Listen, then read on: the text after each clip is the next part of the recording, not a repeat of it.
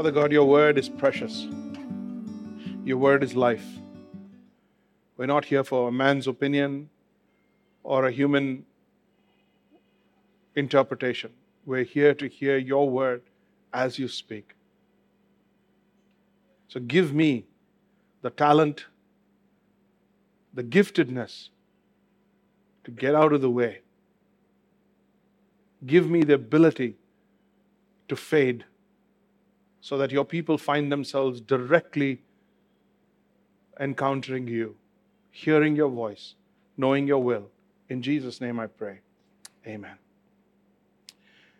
I am really enjoying the podcasts and developing and putting this podcast out. I love talking about those topics, going a little further down, deeper into the topics. If you've been listening to the podcast, it's a deeper look to the Sunday morning sermon, which is really great. And we went into fasting, especially a little spillover from last week. And as you go back to last week's, just for a quick review for those of you who were with us, we looked at two things that Jesus was telling his disciples. One was prayer and one was fasting. And then those guys tried to exorcise the demons out of one particular child, and they were not able to. And they come into the house and they asked Jesus privately, said, Lord, we were not able to exorcise the demons. What on earth happened over there? It was working fine. The name was working. The power was working. Suddenly it didn't work. What happened there? And Jesus said, this kind cannot be removed except by prayer and fasting. Do we know and understand what's happening there behind the scenes? Not quite. We're 2,000 years removed. We don't know the context and we don't know the depth and power of the Son of God and how he was dealing with the demonic world at that time. However, we do take away these two things, which is prayer and fasting. Real quick, prayer, he says, you've slipped back. You've slipped back into doing your ministry in your own strength. You're not praying anymore. You're not bathing your life in prayer anymore. You're not going into war with aerial cover. I repeat, you're not going into war with aerial cover. Whenever you send your ground troops, you must send aerial cover. Otherwise, you are exposing your ground troops to catastrophe. So you cannot do that. When you go into ministry, when you're dealing with people head on, demons as well as people, as well as situations, that's you on the ground. But aerial cover is more important. Aerial cover goes first, and then you go in. So you've slipped back to doing the ground incursion on your own without the aerial cover, and you need to understand that. You need to level up your prayer game. You need to get back into bathing your life ministry and plans in prayer. Prayer and fasting. And then he said about fasting. Fasting does two things. Number one, fasting breaks your dependence on the flesh. It doesn't make you, you can still be a foodie without being a glutton. You could still enjoy flavors without enjoying, abundance. And it breaks that dependence on food, where you turn to food for everything, you turn to food for your livelihood, to understand that man does not live by bread alone, but by every word that proceeds out of the mouth of the Lord. It sets you free to live in the power of the Spirit. One more thing fasting does is when you fast, and I explained this in the podcast so you can hear that there, but when you fast, it empties your gut and it empties you of cravings, and lightens your mind to focus on prayer. So when you have fasted, physically, when you are done with cravings, that takes you to the next level of mental cravings and then emotional cravings. And if you win on the physical level, your next level of victory is on the emotional and mental. And then that's how fasting steamrolls you into something powerful. Let's move on. So what follows in the story after this is a huge lesson to the disciples. And remember that as we are studying the Gospel of Mark, we're not trying to cover everything. We're going around with an iPhone, following Jesus, and watching how he interacts with disciples, how he interacts with scribes and Pharisees, how he interacts with demons, how he interacts with crowds, cynics and stars alike, how he interacts with them, and what's his give and take with them. So it's a huge lesson to the disciples. And let's title today's sermon, Greatness in God's Economy. Greatness in God's economy. So Jesus' words are still ringing in our ears about the imminent suffering. Jesus says, he's coming down the mountain, transfiguration has happened, he's dealt with this demonic issue, and then he says, I must suffer first. I must die first. The Son of Man must suffer first. This must die, must rise. Must die, must rise. The cross before the crown. That was Jesus's anthem. That's what he kept on saying. But who was not getting it? The disciples. They were not getting it. They were into everything else. They were arguing about power. They were arguing about position. They were arguing about the effectiveness and the glory of the ministry. They were getting into it. They were becoming stars in their own right. And Jesus had to cut them down to size a little bit. Jesus had to bring them back to what discipleship is really all about. So we see two short passages of scripture here in this next passage, starting in verse 33 of chapter 9. Mark chapter 9, verse 33 onwards. Okay? The first one is a tussle for position. The second one is a hustle for power. The first one is a tussle for position. The second one is a hustle for power. They ask the question, who is the greatest? So, funny story, but here's what happened. Jesus is heading back to his hometown. His hometown is Capernaum. That's his hometown, his home address, his residential permanent Aadhaar wala address. Gotcha? Okay. So, he's heading back there, family, masala dosa, whatever the deal is. And then he's chilling. So it looks like they've come to the end of like a ministry chapter and they're kind of just chilling. So now as he gets back home, everyone's chilled out now. They've kind of let their hair down and they're having just a family conversation. Jesus turned to the guys and he says, on the way, what were you discussing about? What were you guys talking about? Not like he didn't know. He knew. But he wanted to further that discussion. So these guys had been bickering on the way as to who among them is the greatest. Bhaiwa. I mean, what a conversation to have after the transfiguration, after the demonic exorcism, after the scribes dealing with that, after that father coming to faith in Christ. Yeah, after all that, they are discussing. Sounds like a church committee. They're discussing who is going to hold which office.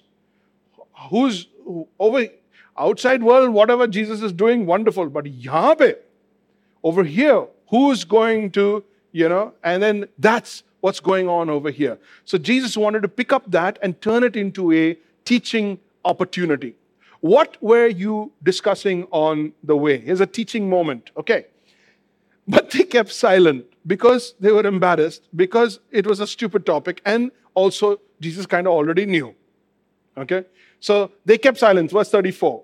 For on the way they had argued, not just discussed, they had argued with one another about who among them was the greatest. That means among us, who's winning it, who's gunning it, who's doing really well in ministry, who's Jesus' favorite, who's being an example, who's got the most followers on Instagram here, like who's really killing it, who should be getting a raise here. Are you getting it? That is so us, isn't it? It is so us. Now, verse 35, he sat down. That's a rabbinical custom. When teachers of the Jewish law, when they sat down, they were sat down to teach. When they stood up to read the scroll, or they stood up to preach. So you stand to preach, you sit down to teach. You stand to preach, you sit down to teach. So a lot of the teaching happened sitting down. It was a very chilled out, give and take, discussion type teaching. And he sat down and he called the 12. That means who is this lesson for? Primarily the 12, okay? Because they thought they were hot shots. They thought they'd made it into heaven. They thought that already one foot is in heaven. And even in heaven, they're going to be heroes. They're going to get a warm welcome. We all want to get to heaven. We want everybody to get to heaven. But I want to be a little more special, little more shinier in heaven. I want everyone else, but I want to be a little shinier in heaven. Who will sit on your left? Who will sit on your right? Who's going to be greatest in the kingdom? Okay. So Jesus says, sit down, let's talk here. And then he says to them, if anyone would be first, that means it's not wrong to have ambition. It's not wrong to want greatness. It's not wrong to desire greatness. There's something within us that aspires to greatness, aspires to accomplish something, aspires to be affirmed, to be validated for our input, for our investment, for our output. So Jesus says, if anyone would be first, if that's your plan, he must be last of all. Among all, he must be last. Then he repeats, he says, and he must be servant of all. Ouch. Ouch. So there's nothing wrong with ambition, but the situation we'll need to look at, what we need to learn is the method. What is the method of your ambition? How do you plan to get there?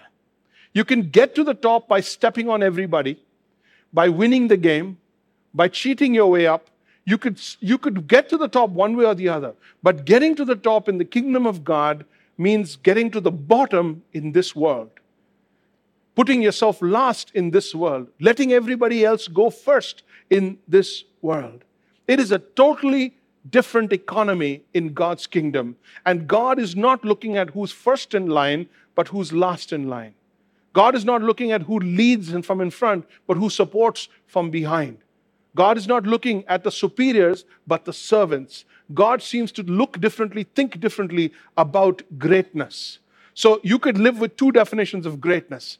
One that sports and stars and Hollywood, Bollywood, the world, and billionaires and millionaires and investors, what they call greatness. What the professional world calls greatness. What the system of the world calls greatness. That's one definition. And you know that. And you're very good at it. And then you have Christ's definition of greatness. And the two of them are incompatible. They are incompatible. They work against each other. You cannot do both. Some of us want to. We want to do great here. And by the way, don't misunderstand this with success in life. No one's saying that you have to be a dropout, failure, useless, nothing, nobody, and account for nothing, amount to nothing in order to be great in the kingdom of God. That's not what he's saying. Quite the contrary, actually. But your attitude towards getting to the top, your ability to see how God sees greatness is what we are putting under the microscope this morning. So, he says, if anyone would be first, he must be last of all, servant of all. Okay, so first of all, there is ambition. There is place for ambition. But the question is, how are you going to get there? So what does Jesus do? He does a little bit of an object lesson. He takes a child. He's in a home. There are probably a lot of children around. Grabs one of the kids, brings them. He does two things. First, he puts the child in the center, so her focus becomes the child. And then he takes the child into his lap, or he holds the child in his arms. Number one, he put them in the midst of them. Number two, he takes them in his arms. What did he say? Verse 37. Whoever receives one such child, not a child, not any child, but one such child, in my name receives me. And whoever receives me receives not me, but him who sent me. So there's a process here. What is the process here? Receive a child. In the way that you receive a child, you are receiving me. In the way that you receive one such child, you're receiving me. And if you're receiving me, you're receiving the Father. Which leaves us with the question, what on earth does receiving mean? What does it mean to receive? What does it mean to receive? Okay? So when he goes further into that, you begin to understand that it's not about how many serve you, because that's the worldly way. How do you know a star has walked into the hotel, or a star or a big shot has walked into the mall, or walked into any meeting or any event? He's served. Everybody's bowing around him. So depending on how many people are serving you, you are great in this world. So not how many serve you, but how many lives you have served. How many lives, how many causes, how many people have you lifted up in your life? That's what God's economy tests, trusts, rewards. Not how well you are accepted. Not how well you are accepted, but how well you accept. How well you accept. Now, once you figure that one out, now the question is, what are we expecting? What are we accepting? Excuse me. So what we're accepting over here is one such child. One such child. Now, if you've got a Jewish understanding, children are a nobody. Children are a nobody until they're 21. They're just property. They're the same as the slaves. They're same as everybody else. Children are nobody, not like ours and this whole woke generation where the 2-year-old is bop in the house and everything goes around based on how he or she feels.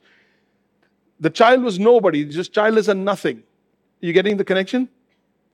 If you accept someone who is a nobody, your focus in life is to lift up the nobodies, serve the nobodies. You are essentially making your way up to the Father. Because the Father's not going to come through majestic ways, through the government, through powerful, through the army, through business, through media. He's not going to flash himself into the hall. He's not going to come with lightning. He's going to come in the most simplest ways. And if you're going to find God, if you're going to serve God, if you're going to serve God's purposes, you need to be able to accept a child. Now, what does it mean to accept a child? You go do the homework on that. That's what we're talking about here. Whoever receives one such child receives me, because that's how I'm coming. Okay? By the time you get to chapter 10, verse 45, it says, "For the Son of Man has not come to serve, but be served and give his life as a ransom." So he's come to serve. And how does he serve? By giving his life. Same thing for you and me. Same thing for you and me. So we have to totally deprogram and reprogram ourselves to understand, how does God think? In God's economy, what is greatness? What is greatness? In God's economy, it's an inverted greatness. It's an inverted greatness. There is service. There is service, not superiority, but service. But mind you, the moment I say service, don't think humanitarian. Don't think humanitarian. The moment I say service, we think humanitarian. It's not a need that you're serving, it's a cause that you're serving. It's the willingness to serve anybody who comes. You serve people with your life, you serve people with the gospel, but you serve anybody. You're not racist. You're not segregational. You're not choosy. You get what I'm saying? You're not selective. You serve anybody, even one such child.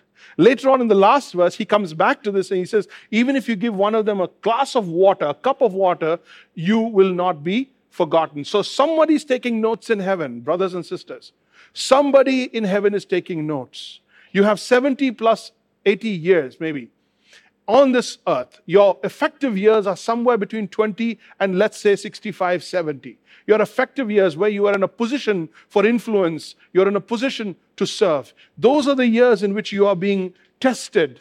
For life is a test, a trust, and a temporary assignment. You are being tested for how you think.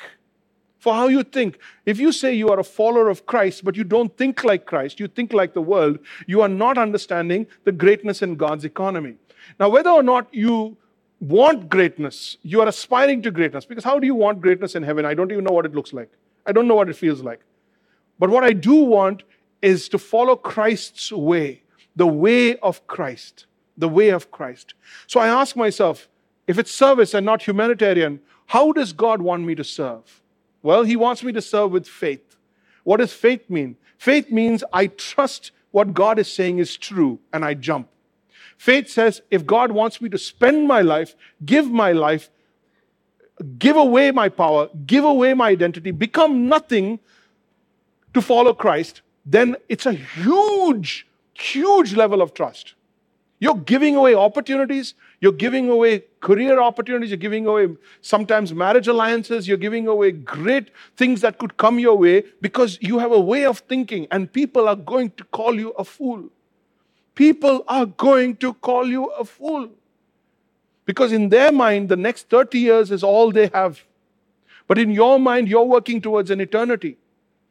Now, don't say you have to be a failure, you can't go for great things, you don't want to aspire to success in this life. That's not what we're saying. But the way you want to go about it, and the cause, the reason. So when he says faith, faith is sacrifice. Faith is sacrifice. Only if I trust God completely with his words am I going to give my money. Because who's going to take care of me? Only if I trust God, I'm going to give my time away to serve, to do anything. Only if I trust God, I'm going to step back and let others go forward. Why would I do that? In this world, that's stupid.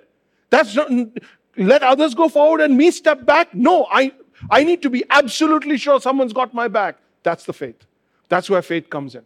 And you are looking at life from a completely different. So either you're trusting the way of the world or the way of Christ. Now, if service, I ask myself, if service is the way of the church, if service, the church is where you display that mindset, the mindset of God's greatness, then what does our church look like? Let's go to Instagram, okay? Let's go to Instagram. Look at all the churches who put themselves up on social media, right? So if the church is supposed to be seeking the lost, yeah, all about the gospel. If the church is supposed to be looking for opportunities to serve the poor, the hungry, the downtrodden, the disadvantaged, the underprivileged. If that's the activity of the church, if the church is supposed to be prayer warriors on their knees praying so that the territory is being taken from the demonic realm, more and more territory, push back, pushing back the darkness. We sing it really well. Pushing back if that's what the church is supposed to be, where is it on Instagram? On Instagram, and I'm being light here, but on Instagram, basically, in the photos, in the reports that we put up, where is the work, the actual work of the church? The praying together, the studying of the word, the understanding of one another, the serving of one another. Where are the members of the church actually doing that? I'm not saying they're not doing that, but what we want to project is muffins. We are eating muffins, or we are eating food. Every Instagram photo, we are either laughing, or we are eating food, or we are enjoying something, and we want to project ourselves as this fun. Come here. Now, is there anything wrong with that? No. Everybody wants to do that. But here's the problem. Everybody wants to do that. So we're going the way of the world. So if you were to just test and go look at what Instagram says, anywhere in that Instagram report, anywhere in that in those photos, do you see the church doing the work of the church? Answer? No. And then we have our arguments, oh no, we don't want any glory to ourselves. We don't want to, expose. We don't want to exposure. We don't want people to know what we're doing good. It's in a secret. I don't think it's counting for anything. I mean, as a church, we need to be out there doing the will of God. We need to we do not want to tussle for position. Number 2, we do not want to hustle for power. John said to him, first time Mark is mentioning John, and he moves into the next story here, and he talks about a hustle for power. Here's another funny story with the disciples. John said to him, that is Jesus, "Teacher, so John is speaking on behalf of the disciples. He says, we saw somebody casting out demons in your name." Now, what is the last story? What happened with them? They were not able to cast out demons. So the area of their failure in ministry, somebody else is getting right. Some random person out of nowhere is nailing it. Just by the use of Jesus, that someone has figured out the power in Jesus' name and is using it. And over here, the disciples who are with the Jesus, with him, are not able to do it. So this is really getting to them. And jealousy in church is a horrible thing. Jealousy in ministry is a horrible, horrible thing. Now, where there's a human heart, there's also going to be jealousy. Where there's human, personalities, there's going to be problems. There's a hustle for power. Teacher, we saw someone casting out demons in your name. What did we do? We tried to stop him. That also they couldn't do. They only tried. We tried to stop him because he is not part of our church. He is not a member of our church. So he shouldn't be doing this. He can't be using our stuff, our ideas. He can't be using our ministry content and model, and he can't be taking from us and doing something else so successfully when we ourselves are bombing at it. Are you feeling their pain? Oh man, these guys are like, and John speaking up, Peter, James, and John, he's the one who went up and saw the transfiguration. He comes down here, he says, I don't like this. This is not working. Those fellows are keeping quiet because as it is, they're more busy about who's the greatest in the kingdom. Okay, so let me ask, we tried to stop this guy. What happened? Us. He's not following us. He doesn't say he's not following you. He says he's not following us. So Lord, whatever this power you gave us, no, it's not working. But Jesus said, do not stop him. Do not stop him. Why? For no one who does, quote unquote, does a mighty work. No one who does a mighty work in my name will be able soon after to speak evil of me. You can't speak in my name, operate in my name, see great blessing in your life and ministry in my name, and then turn on me. so you're probably with me. You're probably for me. So he says, that's probably the case, so don't worry about him. For one who is not against us is for us. One who is not against us is for us. And then if you go to verse 41 seems to revert back to the little child on the lap. He says, for truly I say to you, whoever gives you a cup of water to drink, whoever gives you a cup of water to drink, because you belong to Christ, will by no means lose his reward. Somebody is taking notes. Somebody is taking notes. And every time you do something with the mindset of Christ, with the way of Christ, somebody in heaven is taking notes. Brothers and sisters, we want to have position. We want to have power. In ministry also, we want position, we want power. While Christ gave up his position and Christ gave up his power. That is the way of the master. That is the economy of God. So our attitude must first and foremost be, he must increase and I must decrease. He must increase and I must decrease. I need to fade. I need to fade. I need to fade to white. My goal in life is to fade to white.